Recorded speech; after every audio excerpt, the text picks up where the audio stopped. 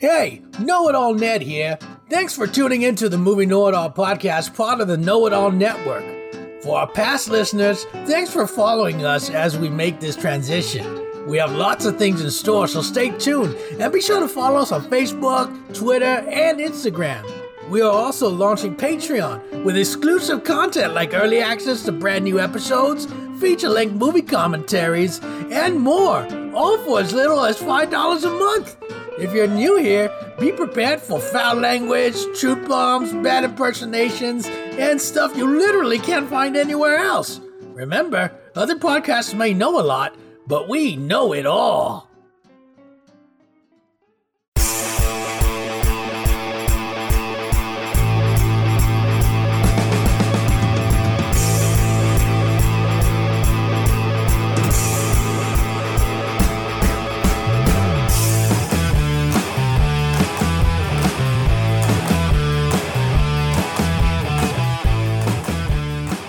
Hello, everyone, and welcome to the Movie Know It All podcast here on the Know It All Network. We are your hosts. I'm Will. And I'm Bob. And enough talking. I'm not going to have you people make a fool out of me.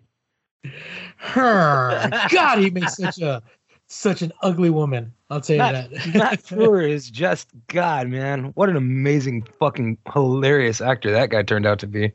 So, yes, ladies and gentlemen, you've heard that right. We're going to be talking about Matt Frewer starring, I guess. Right? Like, what do you tag that to that movie? Kevin McDonald? Yeah, maybe? Well, no, man. Jeremy Renner. This was his film debut. Jeremy Renner's film debut. National Lampoon's Senior Trip from 1995. The most 90s movie to ever 90s. Like, so, boy, does it ever 90s, guys. This movie came out at a time when it was at the tail end of when National Lampoon actually meant something. Yeah. And at the beginning when they just started slapping National Lampoon on every comedy movie that they could get their hands on, which had nothing to do with National Lampoon in itself. Yeah, it really did sort of feel like they were going to try to make funny movies still before they just up and quit. But this was probably the last really funny National Lampoon's movie. Yeah, and this was like right before, a couple years before actually, American Pie had come out and totally changed the teen sex comedy thing. Yeah. And then from then on, instead of National Lampoon's, it was American Pie. Yeah. Had all the different movies and stuff. But this movie came at the sweet spot where comedy was still I don't know, man, like this it came at the point where dumb comedy was at its peak. Like Beavis and Butthead was a big hit, and what do you call it, Bill and Ted had just become a big hit. And you know what's so funny? So we were talking about who did they hitch to this thing. You know who they did, and it just occurred to me, like who they really like. Because the first person they said was starring was Matt Frewer and Tommy Chong. Yeah, like that's how they advertised it. And like Tommy Chong's only in it for like maybe 10 minutes, maybe like, at most. But man, is that cameo memorable? Man? Is he ever present? Like, is he ever present for it? It's so fucking funny, dude. It's funny because like Tommy Chong is basically doing the same thing that he's done for the last 40 years of his career, and we never get tired of it. You know, like that's all he's there for. But the pedigree of this movie really comes from the director, Kelly Macon, and this is basically a Kids in the Hall movie, a low-key Kids in the Hall movie. Absolutely. Even has Kevin McDonald in it. Yeah, and if you guys don't know what Kids in the Hall is, this is like the lower tier, darker version, way better version of, I don't want to say Saturday Night Live or Mad TV, because it's nothing like that at all. It's very Gen X meets Whitest Kids You Know. Yeah, like Whitest Kids You Know. Ben Stiller show was a precursor to this. Right. And then what came after this was House of Buggin'. Yeah, like what was that show called? Mr. Show with Bob and David. Like the HBO sketch comedy kind of thing. Yeah, yeah. And man, if you guys haven't seen Kids in the Hall, you're missing out. It's still some of the funniest. Hulu just released brand new episodes of Kids in the Hall a couple years ago. Yeah, I remember that. I haven't checked those out, but I remember that. They're still pretty good, man. They're still pretty good. Are they really? Yeah, wow. but they're done.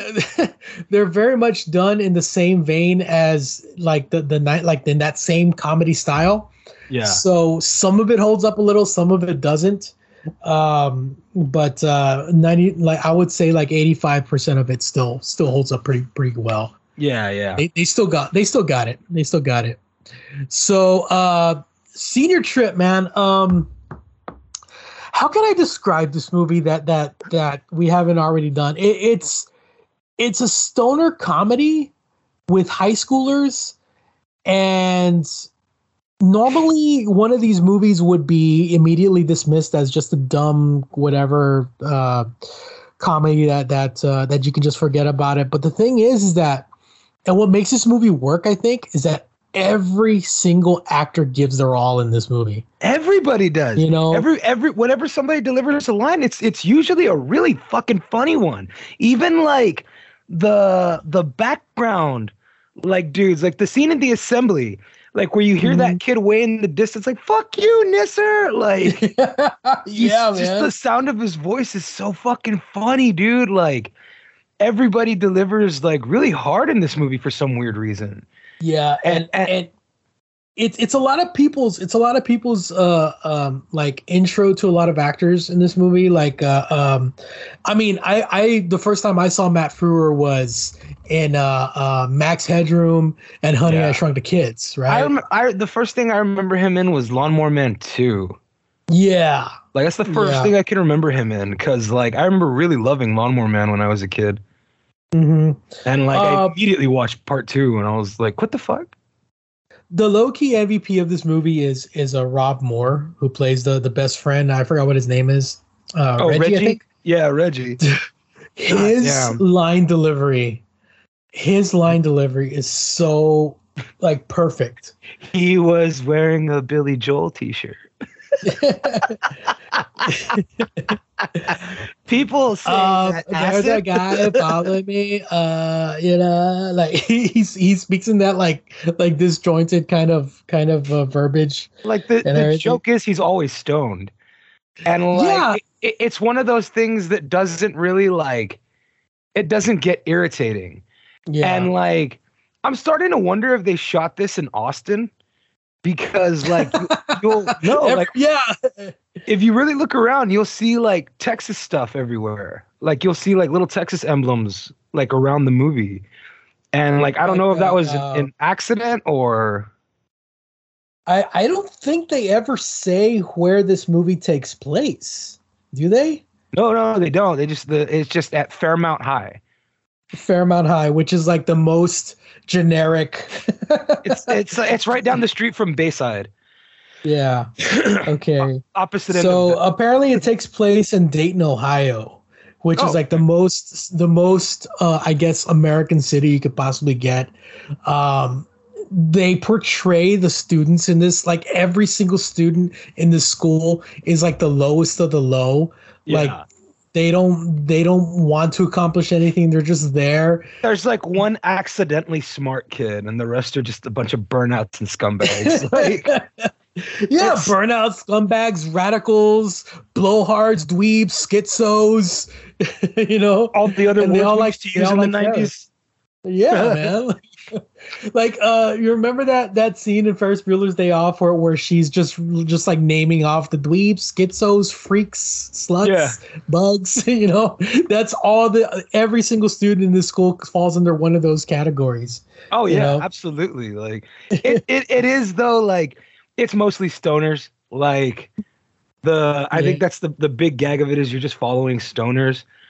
And like so like we were talking the other day about that 90s show on Netflix Yeah. And I had said that it feels like the writer is somebody who was born in like 98 or 99 and never really experienced the 90s. And he Googled 90s pop culture. Yeah. And like, it's so not 90s. Like, the thing about the 90s is what a lot of people don't remember is it was very mean spirited. Like we were at a level of like, see, Generation X figured out that the next generation was absolutely fucked, that their kids were fucked, and they didn't care. That was the amazing part, is that they didn't care. And like our generation just kind of got saddled with it. And like now our kids' generation are the ones who are fucking changing the world, because like Gen X were always known as the slackers. Look at fucking what's Soderbergh's classic Slackers. Fucking it fucking triggered Kevin Smith to write Clerks. Like the slacker was the thing in the 90s, because the 90s was really mean-spirited and indifferent. And that's what's so fucking fun about this movie. Is like it was very immature. It was very just in your own world, kind of like the whole pop culture was very anti-establishment, but at the same time very slacky, you know, like there was no movement. We're anti-establishment, but we don't really want to do anything about it. Yeah, exactly. Like, and that was the gag with this movie. And like even in the end, when Tara Strong says like we're soiled, it's too late for us, but it's not too late for other generations. Like don't fuck up like you did with us, which is such a fucking like sad warning to what ended up happening in this fucking existence. But like it's still such a, like I said, it's such a mean-spirited and indifferent comedy. Like, and you have these, you're surrounded by these characters of like Gen X kids. Like these are caricatures of them. Like one of my favorite one, like probably one of my the unsung like character in this movie is Steve Nisser. Even though I'm probably going to get into Yale, like he's such a little prick. And like even the scene where like Principal Moss makes him go on the trip, and he's like, I need you to do me a favor, but it's got to be between us. It'll be our little secret. And like Nisser like nods and he gets down on his knees. He's like, what are you doing? Oh, I thought you wanted. I thought you wanted me to. No, I don't want that, you idiot! Like, Jesus Christ, dude! Like, he's in high school. there is like no way anybody would even come up with that joke nowadays. You know, I'm not saying it would be canceled. I'm not saying any of that. I'm just saying nobody would even think about putting the joke forward. It's such a fucked up, realistic thing that it's not a joke. And like this was the 90s. This was before. But like this was before this kind of stuff was like, holy shit, this actually happens in schools. You know? So, like that happens in schools. Like we didn't know that. And like on the rare instance that it did happen, it became a parody. Look at fucking what's that teacher's name that she actually ended up marrying that kid? Mary Kay Letourneau. I actually remember that name. Mary Kay Letourneau.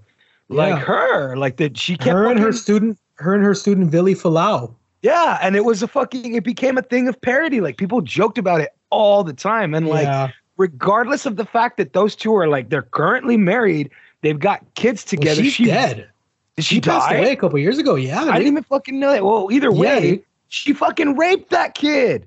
She did. He was 13. She was in her 30s. He was 13 years old. His voice hadn't even dropped yet. Yeah, I was like, that kid is a victim of rape.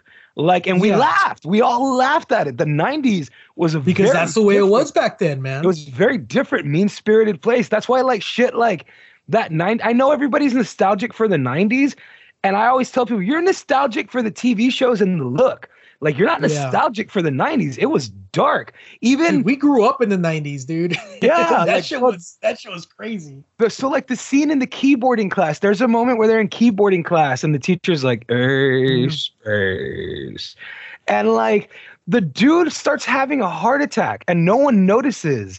And he's just and like no one, because everybody's so like indifferent and no one's paying attention. And like the what's his name, Herbert, the black kid, the only black kid in this movie, he just keeps typing over and over again, my life is a joke, I wish I was dead, my life is a joke, I wish I was dead. So let's talk about that character, because that character I think is the most I mean, don't get me wrong, like he's a great character or whatever, but he's kind of the most non-focused because at first he's kind of being played as like this militant, I don't want to say militant, but like this overachiever, mental, black guy, like the only black guy, the token black guy in the school. And I'll tell you, towards the end, he's like, he's their friend, like he's their equal, you know, even though he looks down upon them. And that's why, like, I'll tell you, it's fascinating because like, this was 1995. Yeah. This was like height Spike Lee. Like you could have really just had him been, excuse me, for lack of a better term, just real hood. Like real gangster, and like it's kind of what or they militant did. Malcolm X type. Like he really could have been that, and instead they made him a nihilist, which was like really interesting. And it's one of those things where like, see, the writer for this movie existed in the 90s. Like he got it, like whoever they got it, whoever the writers were, they understood that like. It's filled with kids in the hall. Everybody here was in their late 20s, early 30s, so they were like they were right there for Gen X. Yeah, man.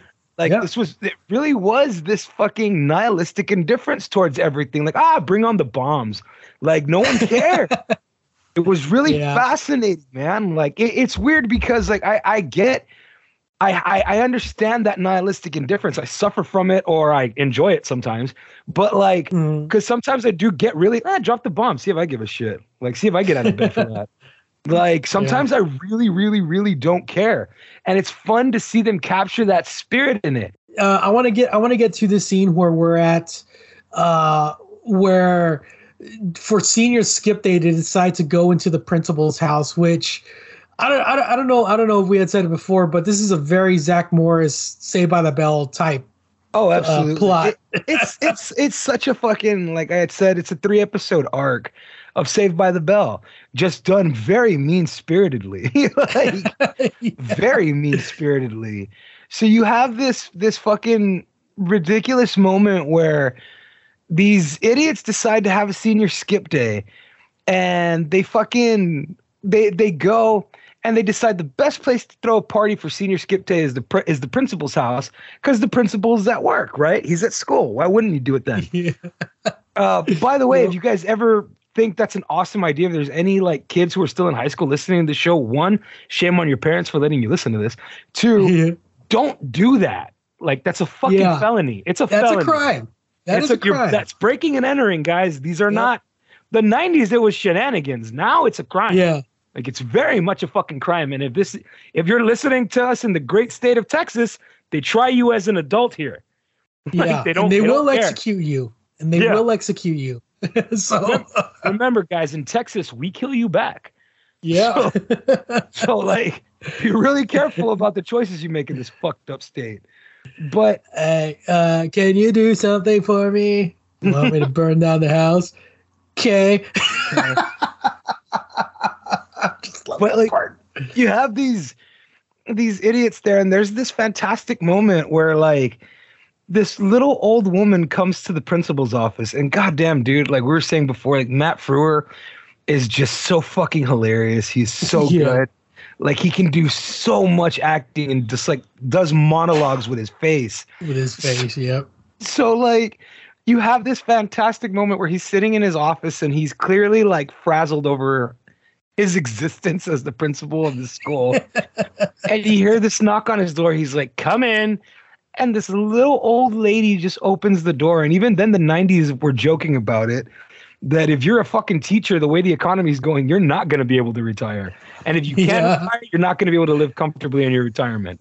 It's this just poor lady's probably like 120 years old. She looks like 100-year-old lady. She's so fucking funny. Yeah.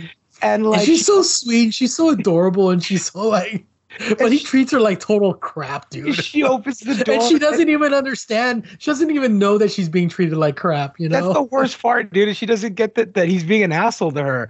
And like, she opens the door and he's like, yes, Mrs. Winston.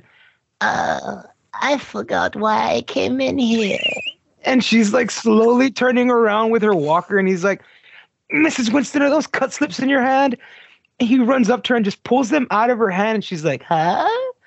And he starts going through them and he's realizing it's all the troublemakers who are skipping school that day.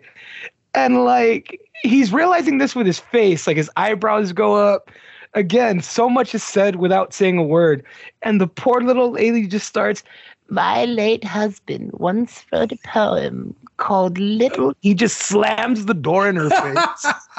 And like, it's so funny because you can hear her like talking outside of the door. Like she still realize that the door has been slammed in her face. Like, she's still reciting the poem. So like, they cut to them at his house, and they're partying in his house, and like, there's so many little things that tell you what kind of a guy Principal Moss is. Like, you have the really big fish tank where he's like, I have a pet that I'm gonna take care of, but I don't really want to take care of a pet. Those are for those are people who own fish to me. You want a pet, you don't want the responsibility of a pet. Like, not something you have to touch and care about and worry about. Just feed them once a day, that's it. You just throw some food in its tank and it's fine. Like, and he's got these fish. There's a photo of him that's very obviously on his wedding day. He's wearing a tux. There's rice being thrown in the air, and the bride has been cut out of the picture. Like, that's very like, you could tell, like you said, you could tell everything you need to know about this guy from his house. Like, he's a divorcee, or she left him, or like he's just, I don't know, man. Like, this guy's he's a miserable person. You can tell he's a bitter asshole. So they cut from there back to his office. For some weird reason, the little old lady's in his office now. She's standing at her walker with her head down and she's snoring. Like, she's just asleep in his office. And then that little Harvard or that Yale going worm, Steve Nisser, like, knocks on the door, and he walks in and he's like, Principal Moss. And he goes, what is it, Steve? And he starts walking to him and goes, I found this in my computer class. And the little old lady, come in. Like 30 seconds after he knocked, like, come in. And like, he reads this flyer because it's the 90s, right? How do you tell everybody there's a flyer? There's no fucking text message. I don't think the party line was a thing till 97. Like, no, man. So you make all the computers were in a single room, right? Like, you go to there's no computers in your classroom. Everybody's got to go to one room to use the computer. So like, they have all these flyers. And fucking, somebody just leaves one on the floor, I guess. And he's reading it, not really thinking about it, but he's just reading it. And he reads the address on the flyer. And without missing a beat, the little lady turns around and goes, that's your address, sir. And again, Matt Frewer's face. Like, when he comes to the realization that these motherfuckers are throwing a party at my house. You're waiting for that Mr. Belding. Yeah. You're waiting for that Saved by the Bell sting. So like, you have this fucking hilarious moment where he gets to his house, and it's that scene, the hey man, I have a mission for you. Oh, you want me to torch the principal's house, right? Okay. But first, like, yeah, maybe later. Like, again, it's super mean-spirited, dude. Like, yeah, you could totally do that. But before, will you go get some beer? Get some beer. So, like, a bunch of them, like, go on a beer run, and there's only, like, a small core group of them left. And, like, they're all very rudely and disrespectfully going through all his shit. Like, they're going through his drawers. They have, like, somebody's holding like one of his shirts, and someone's holding a stack of his vinyls. And like the really smart girl who's never done a bad thing in her life, like, decides this is the day I'm gonna do something like bad on my senior year. I'm gonna skip class and I'm gonna go to a senior party. And she realizes, like, this is Principal Moss's house. But she's like just sitting there doing nothing. Like, everybody else is partying, and she's just sitting there, like, just taking it in with her hands on her lap, just like looking around. And that's when she notices. And she realizes it's Principal Moss's house, and she's like, you guys are gonna get busted. I'm out of here. And as she's like headed for the door, he just comes barreling through and makes total eye contact with her, like, don't run. and like turns the corner of his doorway, and there's all these kids in his living room with his shit, and you get that record scratch, and all of them, as if they knew what to do. Surprise! Happy birthday! Which is taken direct. There is an episode of Saved by the Bell that happens. Does it? Where they? I don't remember. Yeah, where they where was it? Where he was doing something. The gambling at Screech's mom's house, and they came home early, and he was like, "It's an anniversary party for you." Yeah. So like they do the happy birthday, and they just cut back one more time to Matt Frewer's face, and him like, God, dude, you could see smoke coming out of his ears, and like, I can't say enough fun things about the way that guy can act with his face. Like he's just and he's such a good actor, dude. Like Matt Frewer is such a really good, serious actor. Yeah. Like he has a real talent for it. And like, but goddamn his comedy. Like he's a cartoon character. He really has a knack for it. And I think he could have been a good Walter White. Yeah. I think man. A really good Walter White. The same way that like Bryan Cranston in Malcolm in the Middle is super fucking funny, but then like he's a fucking scary monster when he wants to be in Breaking Bad. Yeah. Like Matt Frewer can do that. Like Matt Frewer is that kind of like actor. And like, goddamn, in this movie, he's so fucking funny. And in his all his fucking Jesus Christ, dude. Like I just can't stop thinking about his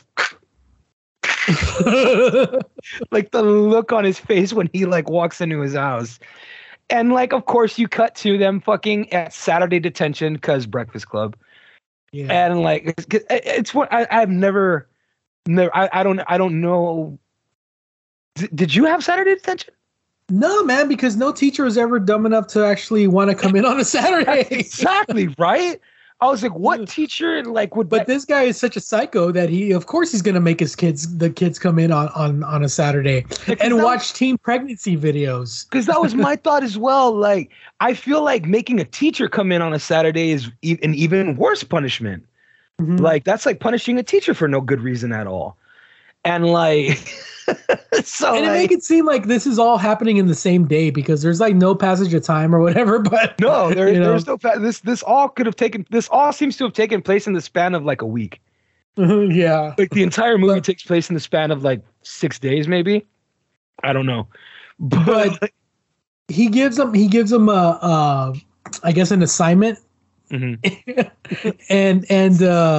the one smart girl, the girl that was there that, doesn't do anything bad at all. Of course, she's the only one that actually sits down and writes something. And it gets in the hand of the actual president, which I don't know if they ever explain. Like, who sent it? Like, who sent that? Who cares? True, right? Move the plot forward, right? Like, who gives a shit? Like, it's one of those things where I can see Principal Moss making them write a letter to the president, but like, putting it in an envelope, sealing it, putting a stamp on it, mailing it to fucking, to the White House because it's pretty obvious that he doesn't think very much of his students. It's pretty obvious.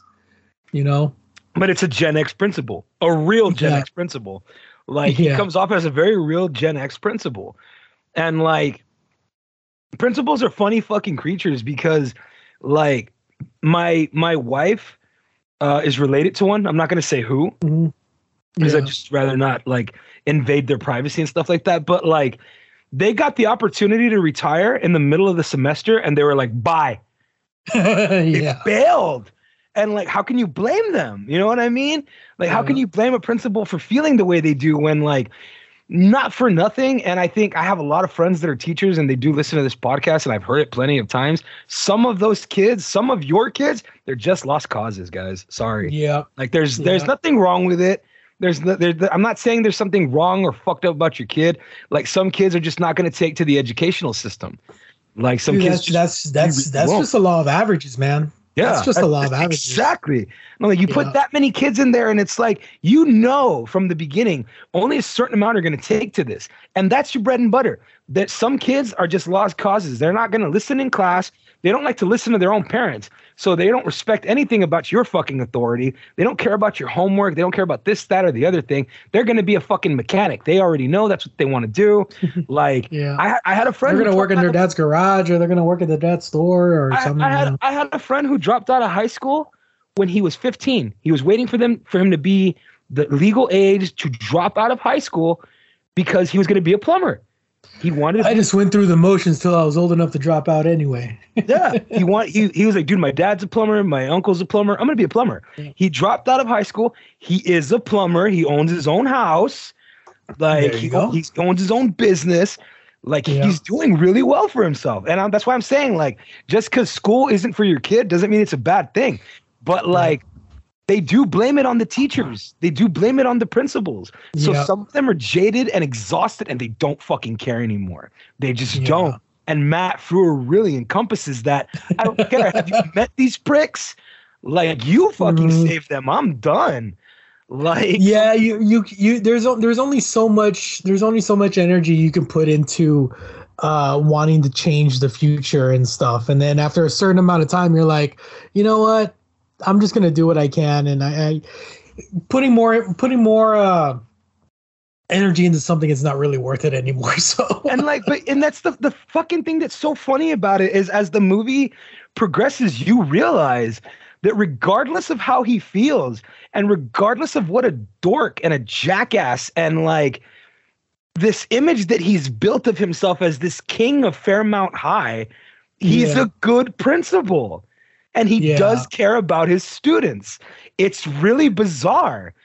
And that comes across towards the end of the movie. And I think it's a really good payoff. It is. Too, it's a really good payoff, including the fact that he's like, well, we'll get to that. But like, you have this fucking hilarious thing that happens where like the president of the United States ended up reading the letter and he wants these kids to come to Washington to talk to him at a public meeting. Because he's got this education bill that he wants to pass. He has an education reform bill. What better way to find out what you need to do to reform education than by talking to the students who are going through the education system? Yeah. So, which is the biggest joke of this movie? Somebody actually putting forward an education bill. Yeah, no shit. Right? And I'm like, what are you going to teach us? How to use guns? Anyway, military teachers. But that's the only way education reform is going to go through is if all schools become military schools. Yeah, but it's just the truth. But in this country, it is anyway. But so you have this like moment where, and again, just Matt Frewer and his infinite fucking hilarity. So the week prior, the keyboarding teacher has a heart attack and dies in class. That Saturday, he brings his students to detention. Apparently, takes the letter they were supposed to write and mails it. It gets to them somehow on a Sunday, I guess. Yeah. Because the president reads it and says, hey, I want you to go to Fairmount High and recruit these kids because I want to speak and I want you to bring them to Washington. The Ohio senator. Yeah. Yeah, the Ohio senator. The Ohio senator makes it there Monday morning while the principal is picking up the new keyboarding teacher. And again, it's so funny because she's so excited to be a teacher. Yeah, like you can tell she's very young and this is a fresh out of college teacher, and she's so excited to make. I don't know about all of college, but she's a very high spirited teacher played by Valerie Mahaffey, who comes out in a lot of movies that we've seen. So like if you see her face, you're like, I've seen her in many instantly movies. Recognize her. Yeah, you instantly recognize her.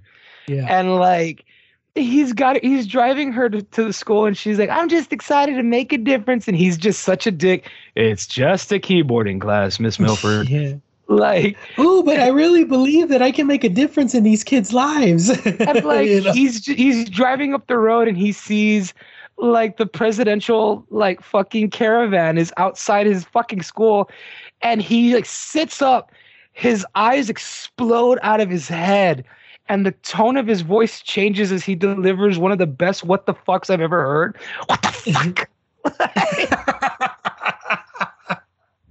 It's such a good use of the F word. Like, and I don't say that lightly because I mean it's around in this movie. But like that specific moment, what the fuck? Like his rage, dude. And like somehow he's managed to find all these kids and call a press conference in the classroom. Without the principal there, by the way. Without the principal there, by the way. And like they're all lined up in class and like all in their characters. Like Virus is taking pictures of everybody. Like Tara Strong has her like dress zipped down so you can see her cleavage. And like, oh my God, there's I know, right? God, how does she still look that way? She looks better now than she did back then, dude. It's amazing. It's amazing how hot she is now. Yeah, like she is even hotter than she was in '95. Yeah, and that's fucking nuts. Like I mean, we've said it a lot. Like some people age like fine wine. She hasn't aged. Yeah, like she hasn't aged at all, dude. Like, and if she has, she's hiding it very fucking well. Like I can't see it. She takes very good care of herself, man. Yeah, it fucking looks like. So they get this trip. They're able to go to Washington, and this is where the senior trip comes in. And I gotta tell you, man, this is where the movie really, really takes off, and it's as if it hasn't been really funny so far. Man. Like, and this has all been set up, dude. Like this, like I'm laughing throughout the whole movie. This entire movie, I'm just chuckling, laughing, and like the movie hasn't even started yet, technically, you know. So yeah, like the senior trip hasn't happened. So what we're gonna do is we're gonna go ahead and take a real quick break, and then when we come back, we're gonna get into this movie. So here's our second break. Due to technical difficulties, but apparently we're still recording, so this is a good thing. And when we come back, we're gonna talk more about National Lampoon Senior Trip here on the Movie Know It All podcast on the Know It All Network. We'll be right back. Thanks for tuning in to the Movie Know It All podcast, part of the Know It All Network. For our past listeners, thanks for following us as we make this transition. We have lots of things in store, so stay tuned and be sure to follow us on Facebook, Twitter, and Instagram. We're also launching Patreon with exclusive content like early access to brand new episodes, feature-length movie commentaries, and more, all for as little as $5 a month. If you're new here, be prepared for foul language, truth bombs, bad impersonations, and stuff you can't find anywhere else. Remember, other podcasts may know a lot, but we know it all.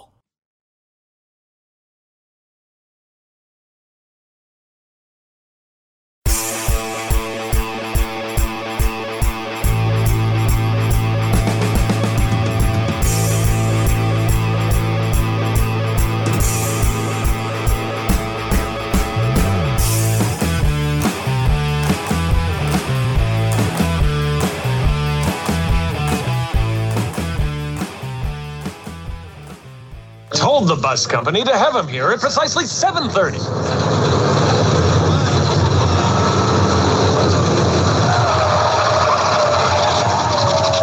That's a boy.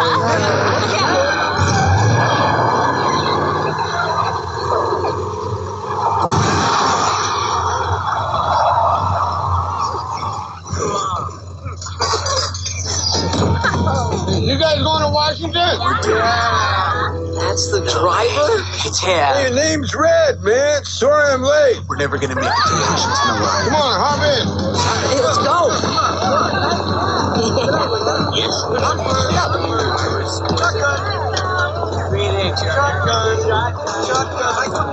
Hi, Tracy Milford, teacher and chaperone. Well, welcome aboard. Grab a seat. Thank you. Hey, hold it. Where do you think you're going? Getting on the bus. You're on the wrong bus, dude. This is the magic bus. I'm counting on you to stick to the schedule. It's precisely 8:06. Let's get going. Principal, dickhead.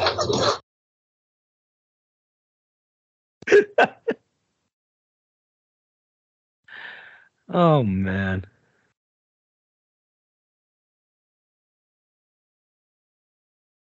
You there, bud? Ooh, he froze.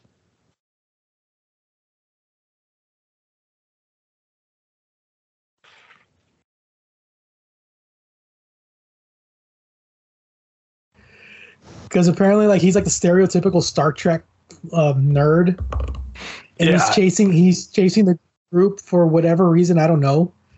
And he's I don't know what happened right after the clip ended. Your stick froze. Really? Yeah.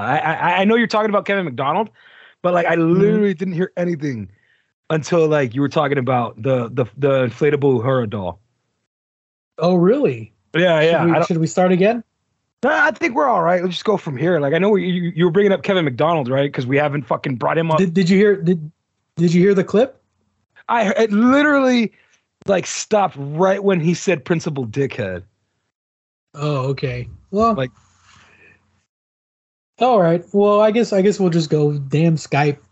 Anyway, the show must go on, ladies and gentlemen, because get your shit together, Skype. For real though. Like, so, we're not the ones fucking up. It's Skype. So, have you ever like you've been on school trips? Like I know it's been a while, man, but like, do you remember field trips or school trips when you were back in school? So I'm gonna tell you. I'm not gonna say who my bus driver was or even the number of the bus. Pretty sure he doesn't even work there anymore. My bus driver was ripped all the time. Of course. Like I could tell how stoned he was. You could smell pot on him when you get in the bus. Like I'm pretty sure he would smoke in the bus on the way to pick us up. Like, he reeked of coffee. Yeah, because there was zero oversight back then, man. Yeah. Zero. He reeked of coffee and pot. And you know what? Not for nothing. All the years we were there, he never got into a car accident, not a fender bender, not nothing. Like he was a pro. Yeah, he was a pro. He was good at his job. Yeah. But he was so fucking indifferent to everything. Like he didn't give two shits about what we did on that bus. He didn't care. Like back, it's so funny because I hear now that like I had like one of my stepkids had mentioned one time that like they were going to take a field trip on a bus once, but they couldn't go because the bus didn't. They had to get another bus. They had to wait for another bus because the one that they had, the aircon broke.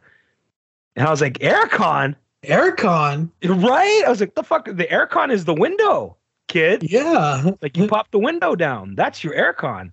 Wow. Like, no, they don't fucking, the buses aren't allowed to go like that anymore. So if you were to go, how far would you say is Ohio to Washington, D.C.? I imagine it's like not a quick trip. Like, yeah, like I mean in this movie it takes them a couple of days to get there? Yeah. Like a day or two. It takes like a day. Like yeah, you would actually, the school would actually take a trip in a like one of those ordinary yellow school buses. Like they wouldn't charter a travel bus. No, they charter a travel bus. Even back then, they'd have chartered a travel bus for something like that. Yeah. But then again, you wouldn't have had. I was gonna say I say that, but like I can remember like trips to like play. Like I remember one time we had to play San Antonio. And like they took them in a school bus. Like they took everybody in a school bus. Yeah. They took like 3 school buses for like the entire team and the cheerleaders and the fucking the camera crew from Media Tech. Like everybody had to fucking go on a school bus. I'm glad I didn't have to go on that fucking trip. But like I remember when I went with the band to go play. We actually made the playoffs and we went to go play in the San Antonio Cal. And was it San Antonio or was it Corpus? I don't remember. Anyway, yeah, man, they chartered the bus and everything, dude. But then again, back then the buses were being paid for by the boosters, by the parents. Yeah. So they paid for it. And yeah, dude, like we would only take those buses, to and from school and then to go on short field trips. But yeah. But I mean, even then, something that was going to take longer than a day, you'd charter a bus.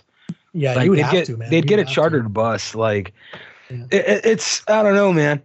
But like, yeah, I remember you were talking about Kevin McDonald being in this movie, who is such a fucking hilarious actor, dude. Like, so his acting style. It's hard to describe because he is both so confident in the way that he comes across. But it's so bad. But he is such a dork and a nerd, but he's so confident in his dorkiness and his stupidity. And it works. Yeah, and it's hilarious because like the entire time he's talking to himself and you would think that he was actually talking to people. That he was actually talking to somebody. And he's carrying around this Uhura blow up sex doll, and he's talking to her as if she's an actual person. And like this whole thing is a revenge plot. It's such a weird subplot, but it's so fucking Looney Tunes. Like there's this really weird moment that before the party, they don't know where the principal's house is. They know where his address is, but there's no GPS. And like, contrary to popular belief, a map is a pretty easy thing to read. Somebody just has to teach you how to read it. If you know where you are on the map, it's easy. It's real easy if you know where you are on the map. If you don't know where you are, it's Greek. Yeah. So you have this moment where like they pull up, and I love that he drives an old fucking postal truck. Like, so he has this, he has the seat, the driver's side is on the passenger side. And he stops, and there's Kevin McDonald, who's a crossing guard. And he asks him if he knows where these streets are. And he just like, he's shaking his head like, go away, you annoying stoner. And fucking Jeremy Renner's like, nah, he doesn't know. And Reggie just like, what do you mean he doesn't know? He's a crossing guard. Like, he's just so offended. Hey, dickhead, don't you even know your way around the neighborhood? That's it! And like, it just triggers him to go on this revenge quest. And then what's he gonna do? I don't know. I don't know what he's gonna do if he ever catches up with these guys. Like, no, he's gonna kill him. He has a gun. Like, he has a very real gun in the movie. And he ends up taking this poor Asian family hostage, and the little son, the little kid of the family, like joins him, I guess. It's so weird. Like, is that a Walter PPK semi-automatic? Yes. I'll cover mom. Like, what the fuck? Like, why does he have a fucking Walter PPK semi-automatic? Like, it's so weird. Fun fact, that's the exact same kind of gun as the man from U.N.C.L.E. has, and the same kind of gun that Megatron is. Is it really? I didn't know that. Yes. Walter, yeah, I'm such a nerd that I actually know the kind of gun that he is in G1. But that's cool. I didn't know that. One of like they stop at this gas station, Ish's Quick Stop, which I think every single town has an Ish's Quick Stop, you know? Yeah, absolutely. But yeah, dude, and they smuggle all this beer in. It's so fucking funny, dude, how they just steal all this beer and like without anybody noticing. Like well, they did. They locked it's so funny because they show you how. Like, they locked the principal in the bathroom, and then Miss Milford is so fucking like full of her self-righteousness to be this amazing like teacher that she is just rambling about her life story to Tommy Chong, who's watching these kids from the rearview mirror, watching them load all these beers. And like, at first it's like a 12-pack and a couple of 40s. Yeah. And you're like, okay, not enough to get everybody. He's running from the store to the bus and he's dropping them all. Yeah. And you're like, oh, okay. So he's only going to get like a couple beers and all this shit. And like, but then like you see like no, they've managed to get in a couple 12-packs and a few 40s. And it's like, damn, that's a lot. Cause there's only like 8 of them. Yeah. And then here comes Virus at the end, like, come on. Oh no, it's Reggie. Like, come on, Reggie, hurry up. And he's holding 4 24-packs, like stacked in 4 cases. Arms, and he's falling. This dude must be ripped, by the way. Yeah, no shit. It's like, that shit's heavy. Super strong to do that. Yeah. Like, and he's just like dragging them to the bus. And I'm like, holy shit, dude. And like, Principal Moss is locked in the bathroom. And you've got this hilarious slapsticky moment where he flushes it. And of course, the water keeps rising. And now he's trapped in the bathroom and he slips and he falls. And all wet. And all this shit. And then you have that moment that you heard in the clip where, like, I expect you to stick to the schedule. Yeah. And he's walking to the bus and he's like a foot from the door when Tommy Chong just closes it in his face. And he's like, open the door. Oh, I'm sorry, man. We got a schedule to keep. He just starts driving away from him. And you gotta say the password, man. And he's running, but he's doing that run like you have a pant load of shit, like on your tippy toes. And Tommy Chong's driving like 4 miles an hour. And open the door. I just toying with him. Open the door. Just so irritated, dude. What's the magic word? Please. The magic word's rock and roll, man. And he just gets in the bus, soaked from head to toe, like, and just sits down and carry on. Like, he's still trying to be so serious, dude. Dude, and he's like he's so squishy, dude. Like, and you have you hear him squishy. And there's this fucking great moment where, like, how do you because obviously the kids don't respect Miss Milford, like, and they're not afraid of her or anything like that. But the one that they do like, fuck, we're gonna get in trouble, is with Principal Moss. So you have this fucking terrific moment where he's sitting there and she's like, Principal Moss, are you okay? Like, I'm just feeling a little car sick. And then fucking Tommy Chong, oh, here, man, give him one of these. And he hands him this big fucking red pill. Yeah. And if you went to high school when we did, you know exactly what that is. Yep. Yep. And he's there like, what is it? It's a car sick pill. It's a little large, isn't it? Yeah, well, because it's a bus sick pill.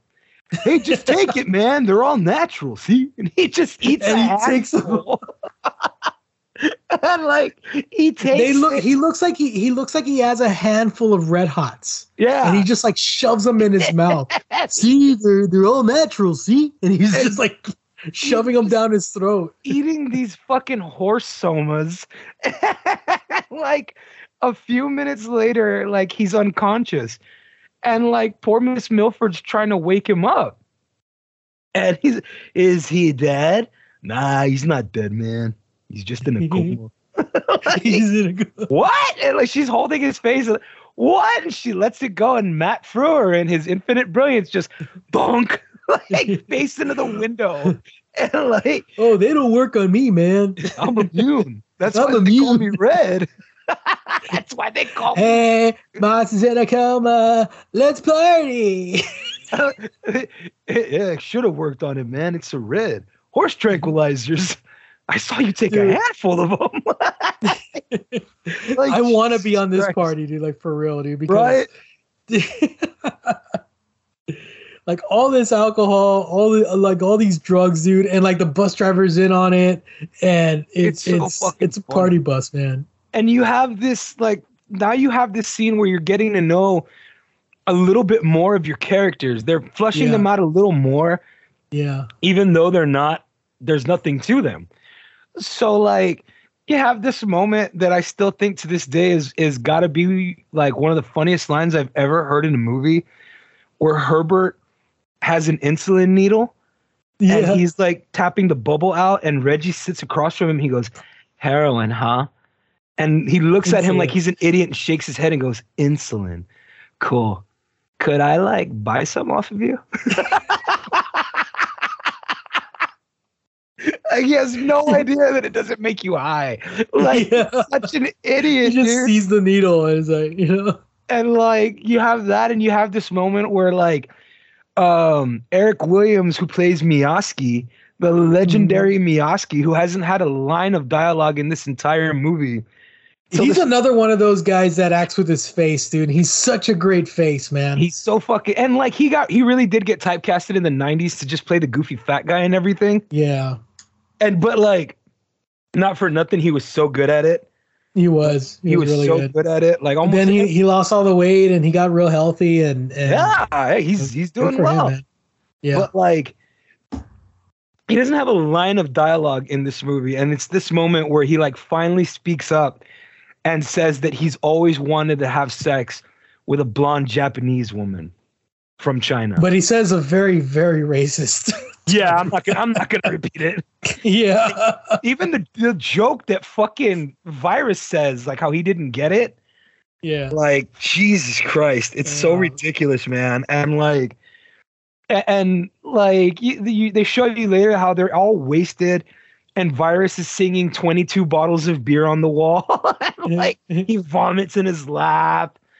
And like Kevin McDonald has this family hostage, and he's following them, and like Miyazaki opens the emergency door to piss out the door, and he's pissing on their car. Like, which I can't believe that as much as they're drinking, nobody's pissing even more. Like, for real, like, where are they going to the bathroom? I think they would all have been lined up next to each other pissing the way they were drinking. Yeah. And like, so you get this moment where they're all drunk. Shuttlecraft has encountered strange alien matter. Wong. Proceed. So there's this fucking great moment where like Reggie wakes up in the bus, like they all pass out, and like Tommy Chong starts smoking from his bong, and like it's at night, and all of a sudden it's daylight, and Reggie sits up in his seat, and you just hear like a voice from a loudspeaker, "You on the back of the bus." And he turns around, and there's a cop following them with his red and blues flashing. "Tell your bus driver to pull over." And he turns and looks back at Red. He's got his headphones on, and his head's bobbing back and forth. And he's like, "Oh shit." I gotta tell you, man, this is one of the creepiest things I've ever seen. Like to see Tommy Chong just like with his eyes open, just dead. Yeah, like, dude. It's kind of creepy. And his head's just nodding back and forth. And like Reggie turns around and looks, and he's got this giant sack of weed in his lap. So instead of like calling out for help or saying anything, he just starts eating it. And it's a big fucking bag. Like it's an ounce easily. Public service announcement, don't ever do that. No, not if you plan on having like it's it's a Tommy Chong joke. You just took like 15 hits of acid. I hope you don't have anything to do for the next 6 years. Like if you're gonna eat that much weed, like I hope you've got the next 3 days off. Yeah, because you're not gonna feel right for a while. So he's just slamming all this shit. And he's eating it while the bus is driving through the woods, like just like crashing all over the place. Everybody's screaming. He's just there eating it, shoving it in his mouth. And of course, Tommy Chong dies of a fucking horse tranquilizer overdose. Like apparently, it's the weed that killed him, right? Like right? Because like apparently it was horse tranquilizer, but it was the weed that did him in. The weed that killed him. Yeah. So like at some point in the middle of the night, they cover the principal in makeup and put earrings on him, and he's still asleep. Like Tommy Chong is dead. He's still in the driver's seat, and his foot's wedged into the gas pedal, and he's just diving through the woods. And like they're driving towards the lake, and it's still one of my favorite parts where like Jeremy Renner jumps in the driver's seat. And they're like, "Stop the bus!" And he's like 1,000 feet from the water. "No, it's too late. I'm gonna try to jump the water." "Stop the bus, speed!" All right. A subtle reference to Speed. A very subtle reference to Speed that came out a year before. Like he slams the brakes, and of course the poor Asian family doesn't, and they fly into the lake, and like. The next scene is here she goes. It's so fucking funny, dude. Like, goddamn, I love that stupid fucking movie. Yeah. And like, you've got this fucking hilarious scene afterwards where like they're dragging Tommy Chong out of the bus on a gurney, and his arms sticking out of the body bag holding the bong. And like Reggie's running circles around him, like, "Long live the Dope King, man!" And he's like that little dog. He's like that little dog in those Warner Brothers movies. Hey Spike, hey Spike. Yeah, dude. And like, there's this fucking great part where like Principal Moss is just gathered around, and he still has all the makeup on. And then this cop walks up they all gather around him, and he goes, "What is wrong with you people?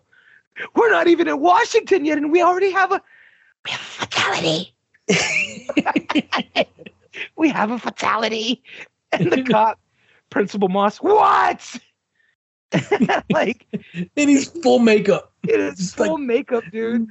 Like, Fairmount High, huh? Must be quite the place. And he's still like, the hell's that supposed to mean? Like, completely unaware that he's covered in makeup, dude. And like, they get in, and poor Miss Milford's crying, and she's like, maybe we should cancel the trip. No, we're not going to cancel the trip. And he sits in the driver's seat, and no more talking. I'm not going to have you people make a fool out of me. He turns around and just catches a look at himself in the mirror. And again, the face. Like, keep in mind, when I mentioned the face of Matt Frewer, these are all different faces. Yeah. Like, I'm sorry, we're watching it and it's the end, and like, again, just one of the best lines is they're at the Hoover Eternal Flame, and then he's like, "Are we gonna see Kennedys? You people don't deserve Kennedy." I love that part, dude. Hey, why can't we see Kennedy's Eternal Flame? You people don't deserve Kennedy. So there's this subplot is like the main reason why they're able to why they want to go to Washington is because the senator wants these specific kids to show up to Washington to derail the president's education plan, to derail the president's education platform, right? Right. So they find out the situation, they find out what's going on, and what happens, Mayoski is separated after they party hard with the Washington elites, which is like this whole situation that's hilarious on its own. These kids, these bottom of the barrel kids, partying and holding their own with the Washington elite. What does that say about Washington elite? Everything. Everything that you need to say about them. Yeah. And so, like, it's so fucking funny too, because like that moment too where they find out about the education reform because the senator's trying to do his own education reform, and he wants to put a fast food restaurant called Bounty Burger and replace cafeterias all over America. So that guy's at the party with these kids, and he starts hitting on the smart girl, Lisa. Yeah. And which is all kinds of disgusting, dude, because this guy's like in his 60s, dude, and he's hitting on a teen girl, dude. and like, you get this moment where he grabs her arm. He's like, I'm not going to let you go till you take this here key. I could pay if you like. And she knees him in the nuts for saying that. And like right there, Jeremy Renner, he knees him in the nuts, and then she grabs his head and slams it into the bar and knocks him out cold. And then Jeremy Renner comes running up to her like, you okay? And she's like, yeah. And he starts hopping in his place. You want me to kick his ass? And he's just unconscious on the floor. Yeah. You want me to kick his ass? What a fucking idiot. Now, the moment I went through second puberty, because, I went through several puberties apparently. When Tara Strong goes up to Virus, and she's like, want a screw? And he's like, because she's so fucking hot, and she keeps throwing herself at everybody, and no one's taking her up on it. And it's so fucking funny. She's even talking to some dude who doesn't speak English. Like, if I don't get laid tonight, everybody's going to think I'm lame. By the way, have you seen any of those Kennedy boys? I hear they're a real good time. And he just walks away from her, and she's like, yeah, thanks. Like, just like at this part, she's like had enough. And there's poor Virus by himself. And she's like, fuck it. Walks up to him and unzips her dress, like really showing her fucking, oh my God. Toned. And just like, and like, you want to screw, and he just blows his load in his pants, which is like, I know it's supposed to be funny, but it's very understandable. Yeah, I get it. That might have thrown me for a fucking loop too. Like, that poor chick, dude. And you, like I said, everybody's a one-note joke about what they are. But they're such great jokes, man. But the joke is always really funny. Like, the joke is always really good. So, like, it all leads up to this moment where they, like you were saying, they separate Miyazaki from everybody because he's very clearly the dumbest out of everyone. Yeah, because they find out what the plan is and they go to the principal and the senator, like, just hell bent on sabotaging this whole situation. Takes Miyazaki, who has no idea where the fuck he is, dude. Like he waving. Just yeah. You know? Like they promised him candy bars at the place, you know. But he shows up, and quite possibly the best like stamp on the comedy of this movie is when they ask him a question about and his answer. Reform. Yeah. What would you change about education reform today? And like it's a solid 7 seconds of him like slowly moving to the microphone and looking around. Honestly, dude, like the first time I saw this movie, and I still remember my mentality the first time I saw this movie, I seriously thought he was going to say something really, really smart. I did too.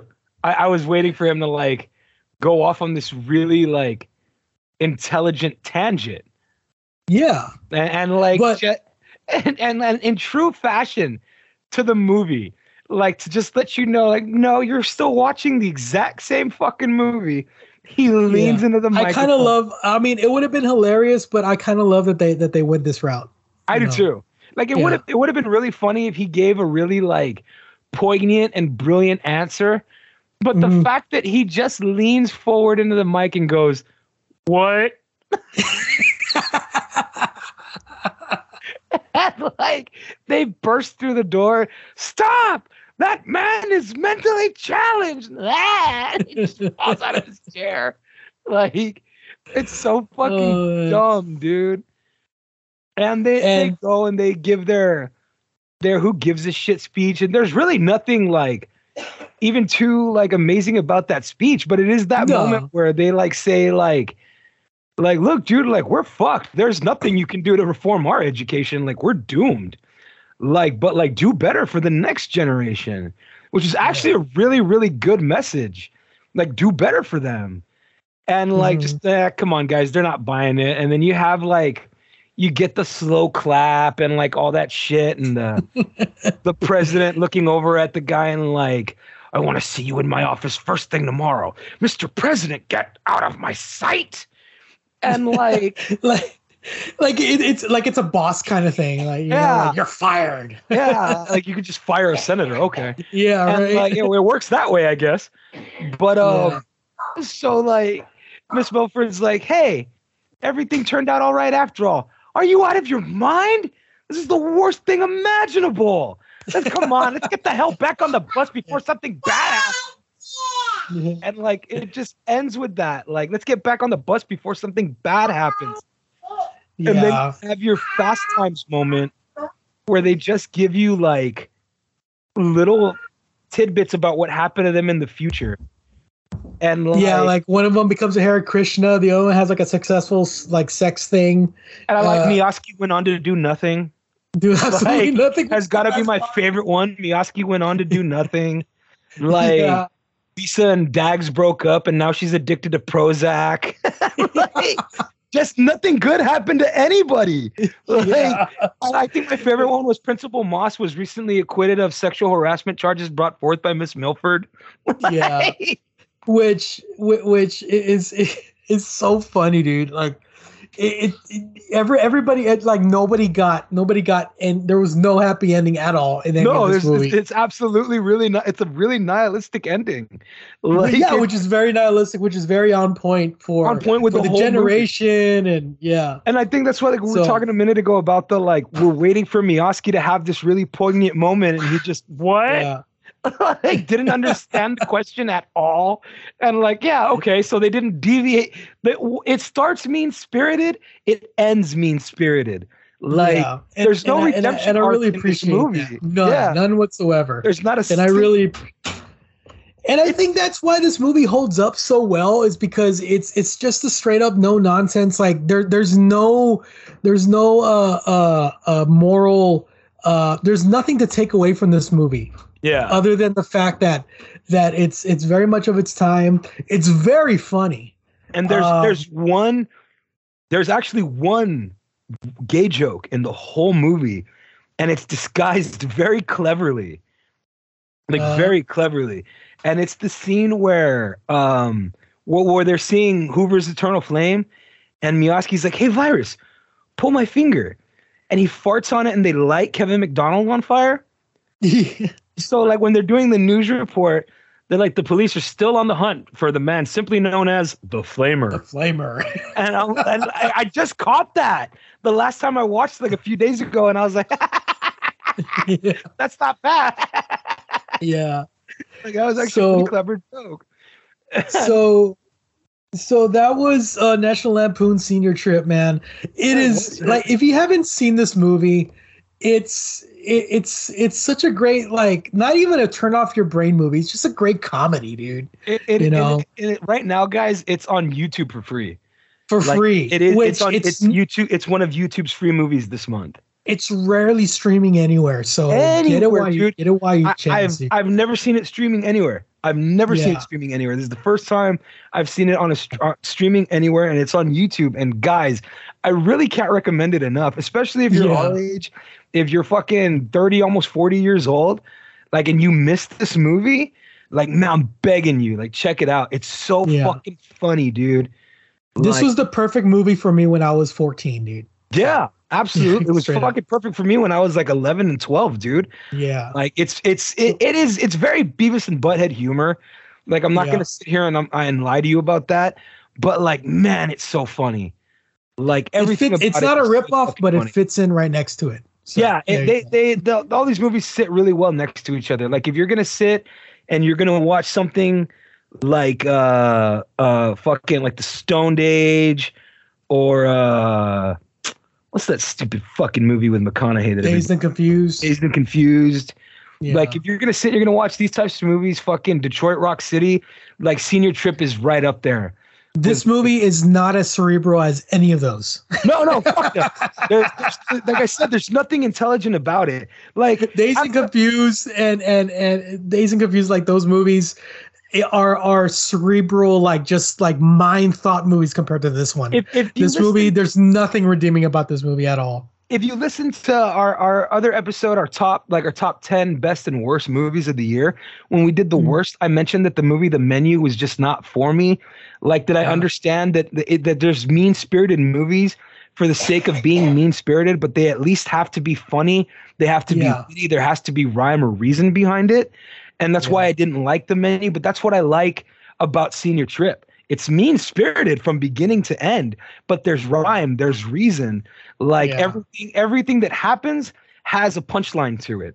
So there's done for the sake of the joke. Right. There's no unsung joke with a missing punchline. Every setup, there's a punchline to it, and it always hits. Yeah. Like, it's always funny. And it is, like I said, it is a delightfully, if you guys want to know, for those of our younger listeners out there listening, if you really, really want to know what the 90s was like, it's this movie.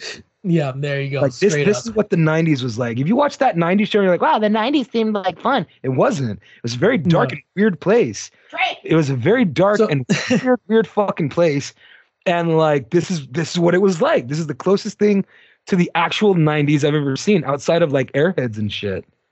So speaking of 90s, man, we're going to continue the 90s trend next week. We've already discussed it. We're like, you know what? YouTube is doing really, really, really good on obscure 90s movies. Mm-hmm. So what we're going to do next week, we're going to talk about another obscure 90s. Who here knows who Richard Grieco is, or remember Richard Grieco is? The 5 of you out there who remember who Richard Grieco is going to be very much appreciative of our next episode, where we're going to talk about the 1991 movie If Looks Could Kill, which is one of the better James Bond parodies out there, believe it or not. It's probably one of my favorite James Bond parodies, if not. Yeah.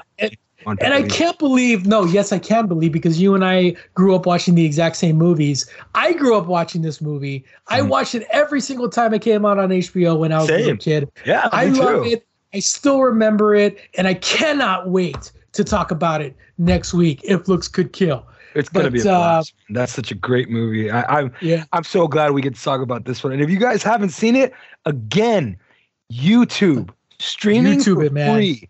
Watch If Looks Could Kill before you come hear the review next week, because boy, there's a lot to unwrap with that one. Yeah. There's so much to talk about with If Looks Could Kill.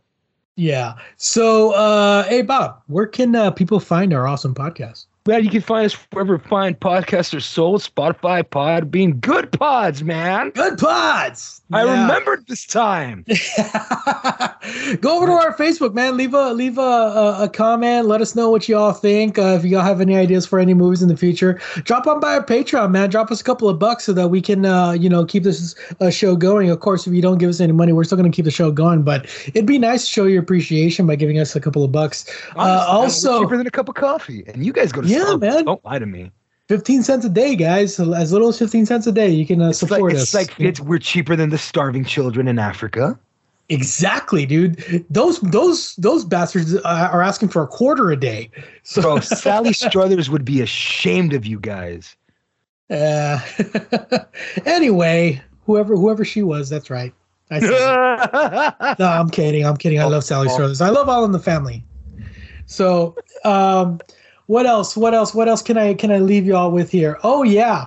Go back to our back episodes, man. We have our best of and worst of episodes are up now, and also watch last week's episode. Listen to last week's episode of Jury Duty with Pauly Shore, another obscure '90s movie that I'm sure a lot of people remember. But anyway, until next week, I'm Will. I'm Bob. That, my friends, is the Movie Know It All podcast here on the Know It All Network. Until next week, we will see you guys next time. Later.